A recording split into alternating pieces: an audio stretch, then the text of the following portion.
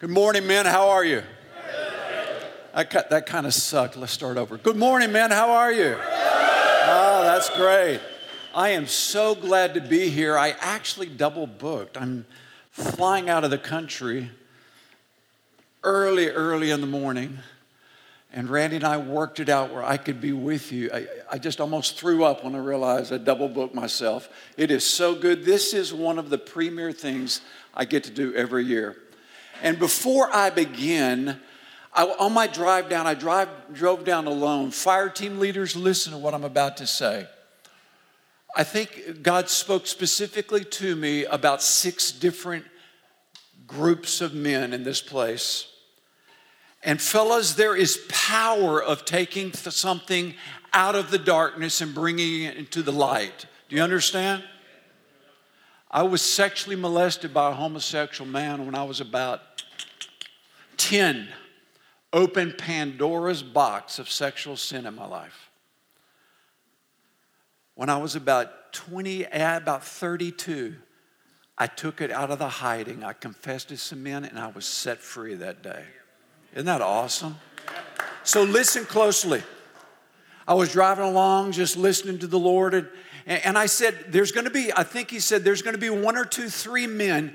Your dad was like a first responder. I saw a fireman or perhaps a prison guard or a policeman, maybe in the military. And in his workplace, your dad was like a hero, so highly respected. But his instability, his anger and depressions, when he was in your home, occasionally he would erupt into violence. It's left a scar inside of you. Take it out of the dark this week, man. Jesus Christ is going to heal you. There's some other men, your story is like my story. It was an older man or older guy. He did sexual things to you when you were a young boy, and he opened for you Pandora's box of unholy sexual activity. There's 2 or 3 of you men in this room who have my story. Take it out of the dark and bring it into the light, and Jesus will set you free. There was a third man, maybe 2 of you I felt. It wasn't an older man, it was an older girl or an older woman when you were a young boy. And boy, it thrilled your soul that Susie wanted to do it with you and you were only 13. The problem is when you did it with Susie, you opened up something that you haven't been able to stop yet. Bring it out of the darkness into the light, man, and Jesus will set you free.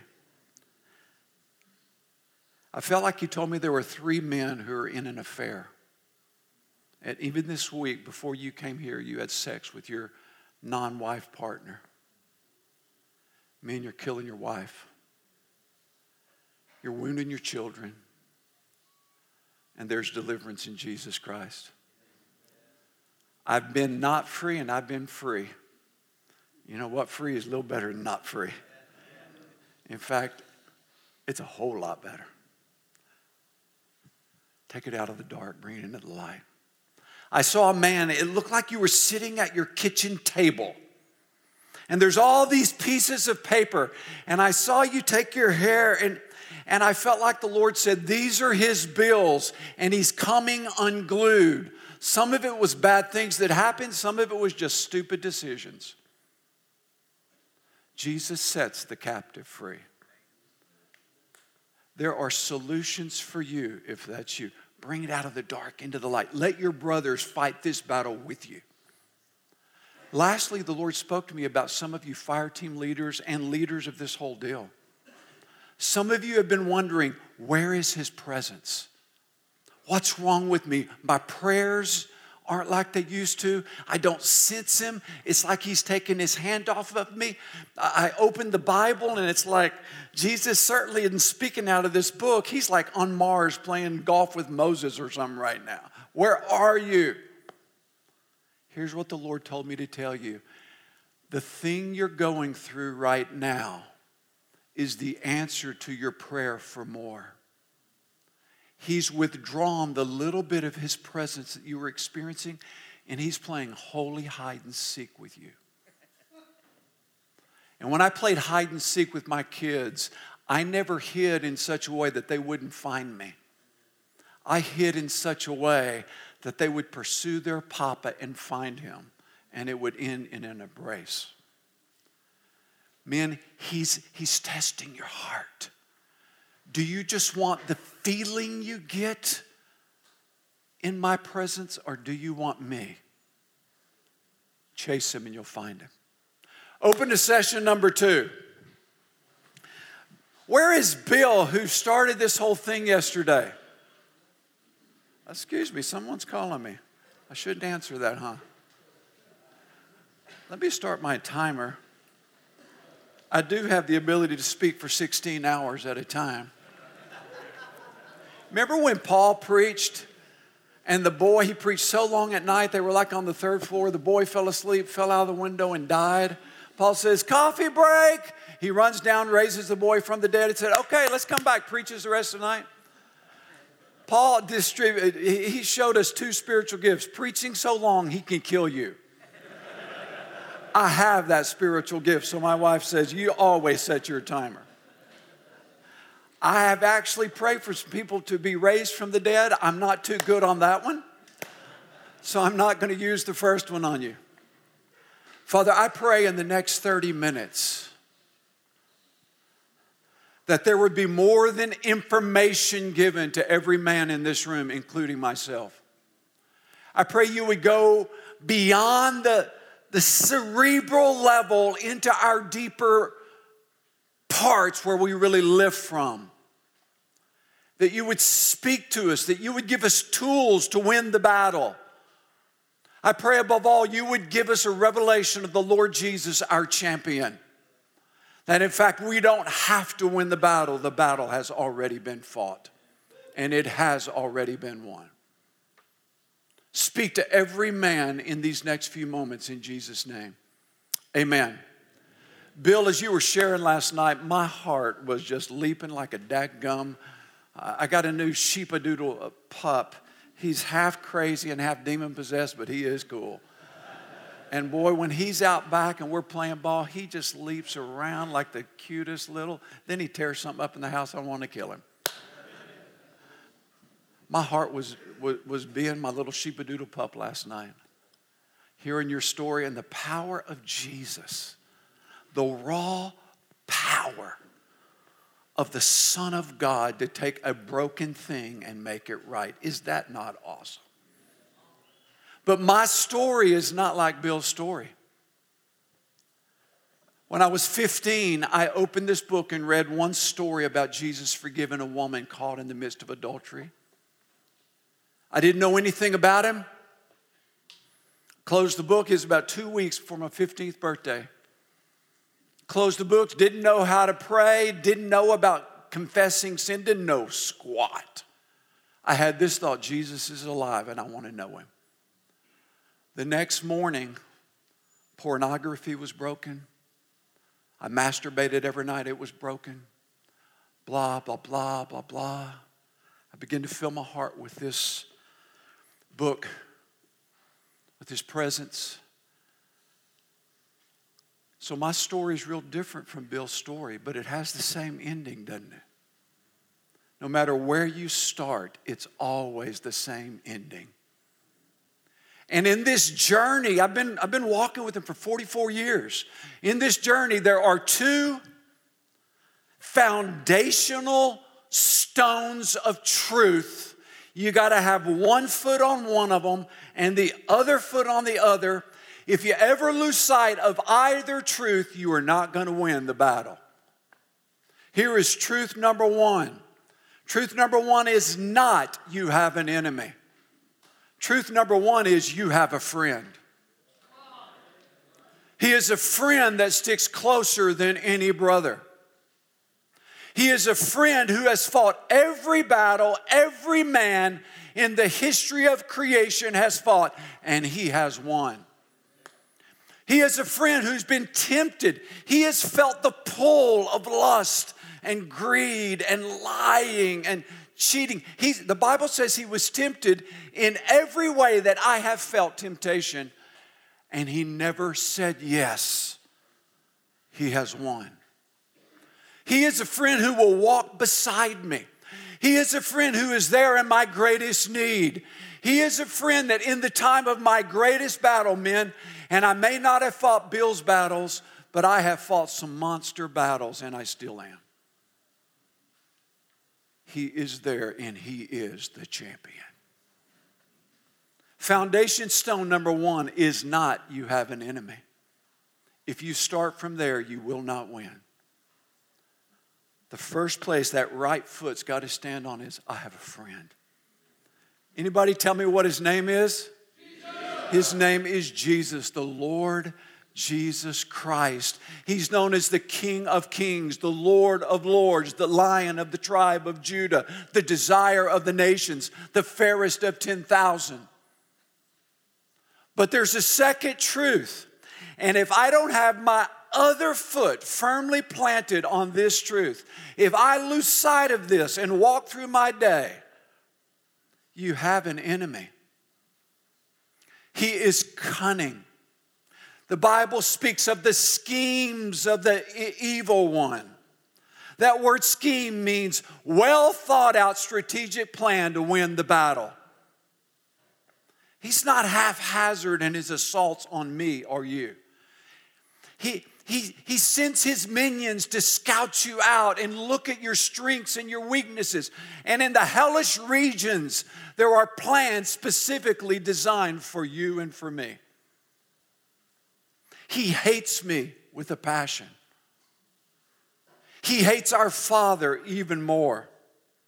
And he has a name. He's called Satan, which means the adversary, the devil. He's called the accuser of the brethren, the tempter, the serpent of old. You have an enemy. I see so many men who come to Jesus and they begin to discover Jesus as their Savior and King and that He's a friend, and they begin to stand. But they never catch sight that they have an enemy.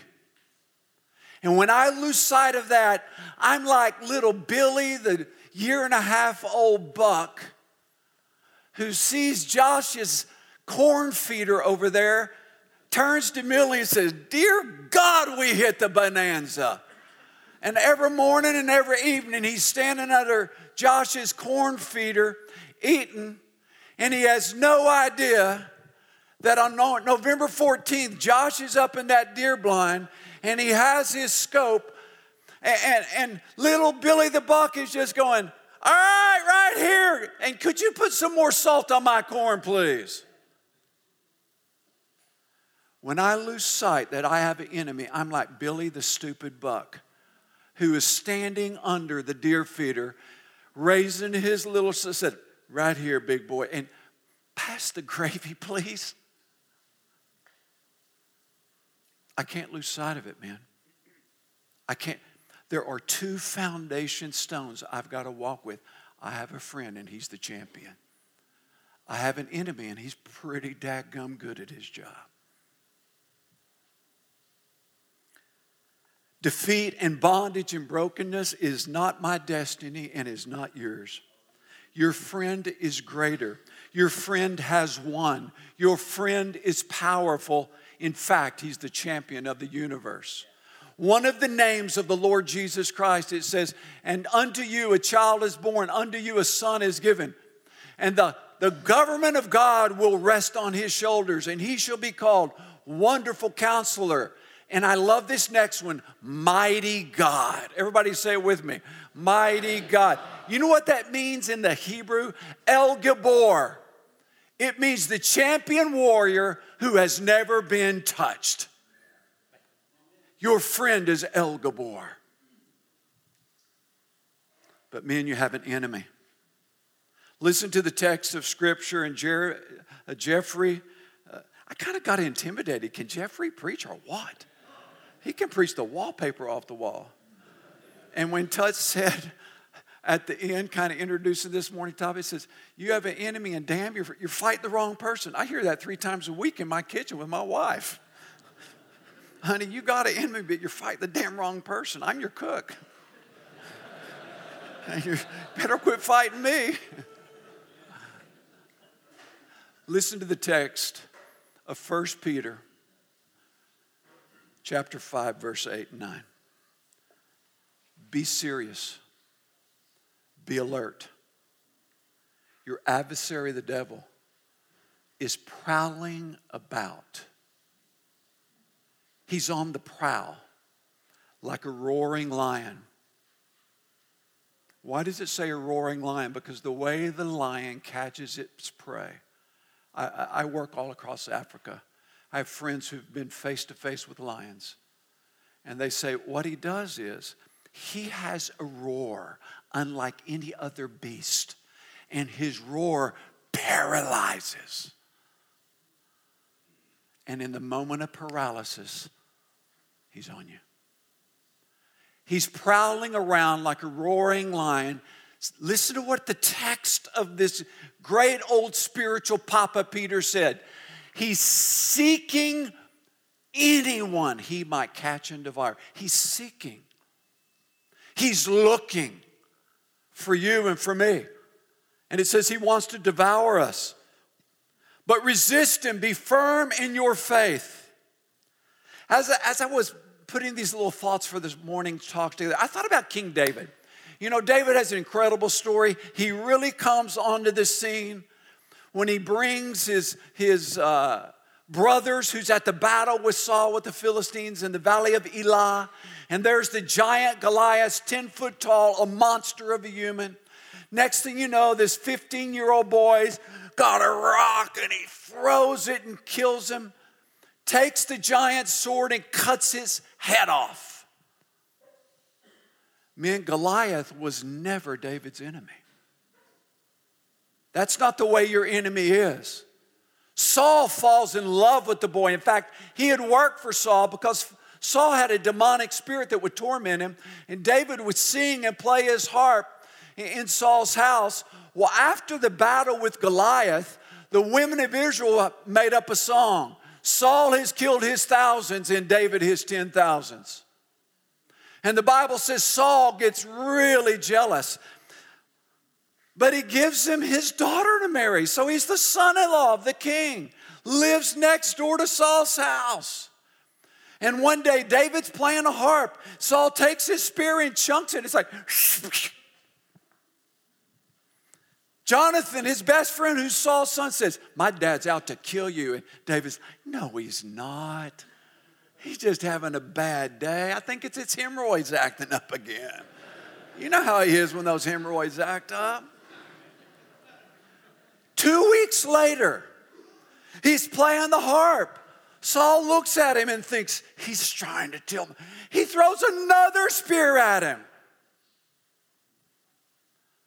The next thing he knows, he has a plot to come to his daughter's house, Michal, where David lives. They're married, and capture him in the night. And Michal says, you don't understand. My father is your enemy. That's the kind of enemy you have. He's close to you. He's always lurking in the background. It's not like Goliath out in some field. He comes in the middle of the night to your home, seeking whom he may devour. And what's his goal? I love John 10:10, one of those simple verses as a boy I learned. The thief comes to, anybody help me with this? Steal, kill, and destroy. This is Jesus talking. But your friend has come to give you life to the max. He wants to steal your freedom, man. He wants to steal your thought life. He wants to steal your willpower through fleshly indulgences. He wants to steal your courage through his right-hand man, the spirit of fear. Have you ever lived in America where there is so much fear? There is fear of not having the COVID vaccine. And then there's fear that if you take the vaccine, you got the mark of the beast. Come on, it's a stinking shot. Put it in perspective. He wants to steal your wife's hopes and dreams because she has a broken, brutal husband. He wants to steal your children's innocence and their futures because they have a dad who's not really there even when he is. And Jeffrey spoke about the greater story, the larger story. Men, this isn't just about being victorious for our own lives. Your friend doesn't just want you free. He wants you to stand beside him in the kingdom battle. Being a part, a tool, a vessel in his hand, living for eternal purposes in this greater story. He wants to steal your calling. You said, but he couldn't use me. Did you not hear Bill's story last night? He's using Bill. If he can use me, an old football coach, and Bill, he can use anybody. He even spoke through an ass. Excuse me, a donkey. And my wife says, Randy, you have two things in common in the Bible. He still speaks through asses today. And he doesn't just want to steal men, he wants to kill. The greatest thing he wants to kill is the fire in your heart for Jesus Christ. He wants to kill the fire in your soul for your wife with little Susie who works down the hall from you. He wants to kill the example of a man you can be in a home. And your kids say, I want to be like that. Because here's the truth, men. Your children will love your mother, but they will live like their father. It is a principle of creation. Children follow their dad, but they honor and love their mom. And he wants to destroy. He wants to destroy your future, your destiny, your children, your wife's hopes and dreams, your wife's joy. He's like a prowling lion seeking whom he might devour. I'll never forget my friend Landon. My friend Landon grew up without a dad. Her mom married many times, and none of these men were really a father to him while they were in the home. And his mom worked 2 jobs, and he raised himself, had all kinds of destruction and sin, but he found Jesus along the way, had a call to the ministry, pastored a church. I'll never forget, he got depressed and clicked on that internet site and started looking at Millie and Susie and Magda and Mary with no clothes on. The next step is he hired a prostitute. Crazy thing we found out later, as soon as he started seeing a prostitute, his wife had an affair. Here's the secret, men, we don't live in a vacuum. The spirit we carry envelops our home. He carried darkness in. Men are a doorway between heaven and earth, fellas. Do you understand? They're no longer married today. Wish I could tell you the rest of the story. What are his tactics? His first tactic is temptation. Remember the story of Adam and Eve? One morning they're in the garden and Adam says, okay, I'm going to go pull weeds over by the tree of life. You do it over by the tree of knowledge of good and evil, and I'll meet you for lunch, baby. Dang, you're hot. Is our Father not good? Woo. She's over by the tree of the knowledge of good and evil, just, pulling the weeds around. And this cute little handsome snake slithers in. Eve, how are you? Billy, how are you? I hadn't seen you in a while. And the first question, has God said you can't eat from any of these awesome trees? The devil will always make God seem mean and harsher than any command he's ever given us, men. Has God really said you can't enjoy any of this? That is one of his greatest tactics, to convince us our Father's withholding the glories of this world. Listen to Eve. Oh, no, we can eat the apples, the oranges, the pomegranates. We just can't eat from this tree or even touch it.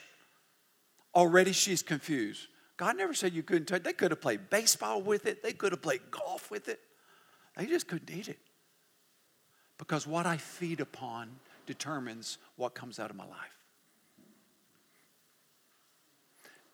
He said, if we do, we'll die. Listen to the next part of the lie. You won't die.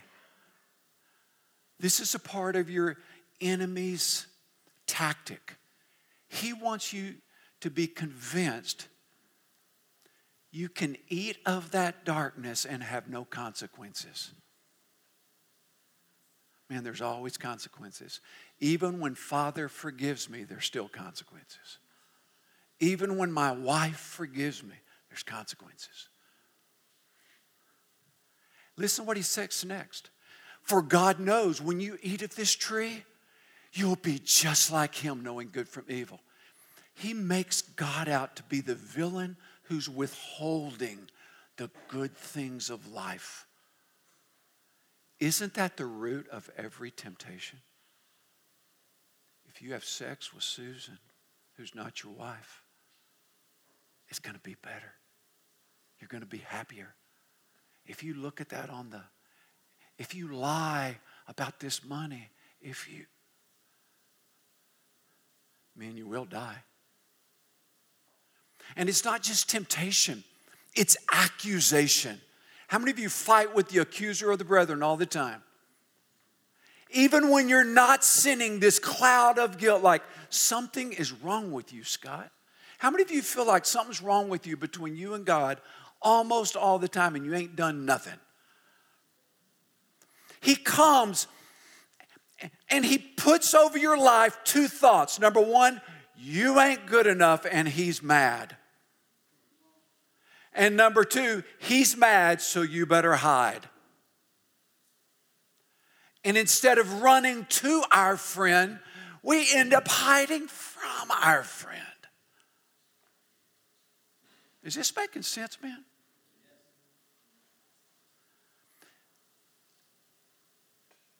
I've discovered in my journey, I don't just have one enemy right now, I got two. Let me backtrack to the story of David really quickly. David's been on the throne for 20 years. He's rocking it as king. He had already screwed up literally with Bathsheba. Killed one of his best friends, Bathsheba's husband. God forgave him, but all hell broke loose with consequences.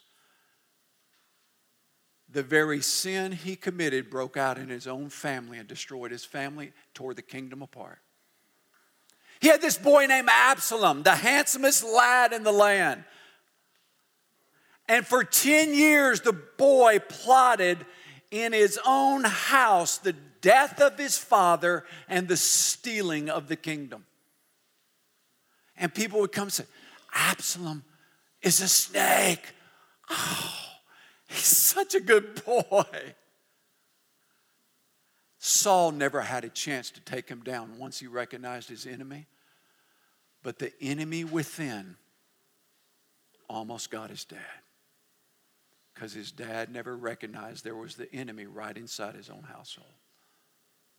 You see, you don't have just an enemy without, man. You have an enemy within. The Apostle Paul calls it the flesh. Every one of us is born with this nature that craves what the enemy without offers. Dadgummit, they're partners in the deal. Can anybody tell me, what does the Bible say our flesh was made out of? Well, actually, the word is dust. He took the dust of the ground and he formed our flesh.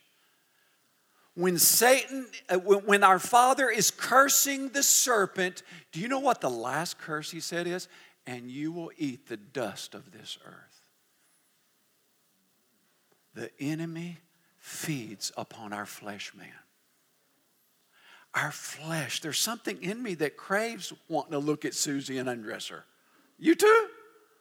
There's something in me in that moment where I can tell the truth or lie. There's something in me that just wants to not tell that wants to cheat the government with my taxes. That I'm just being honest, boys. And so there's an enemy within and there's an enemy without. They work in tandem. And every time I feed the enemy within, it opens a door for the enemy without. Dang, this is a hope-filled message, isn't it?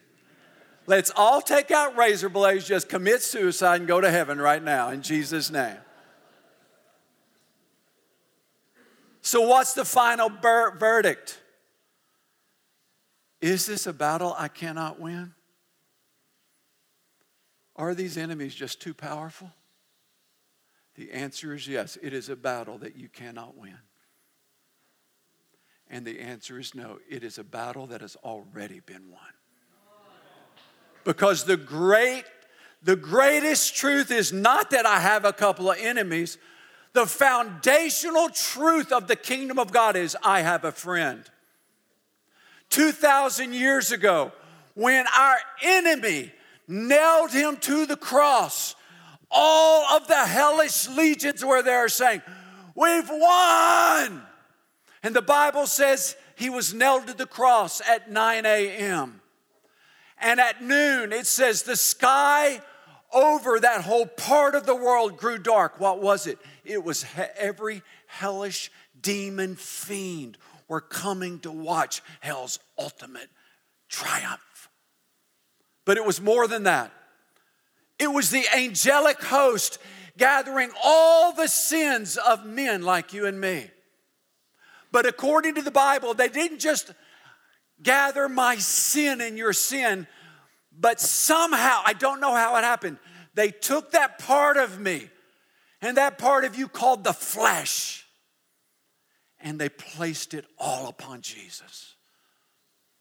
And at 3 in the afternoon, he looks into heaven and he says, "It is finished!" That phrase means two things. First, he looked up into the eyes of his Father. The first thing it means is, I've paid for them. You can forgive them now, Papa. And I've purchased them. They don't belong to him anymore. They now belong to you. I've been bought with a price, men. I've left one kingdom and I'm in another kingdom and the rules have changed. But that phrase, "it is finished," was used one other way in Jesus' world. It was used by the gladiator in the arena. In that last moment, when they had their enemy, they would take their sword and they would look to the crowd. And are you married? He's not married, it's okay. And the gladiator would look at the crowd with his enemy by their throat, and they would thrust it, and he would shout, "It is finished!" It was more than buying me and you. He took hell by the throat according to the scriptures. And just when the devil thought he had him, the Son of God, our friend, turns the tide. He makes the thrust and cries, "I've won. You're defeated. You can't have them anymore."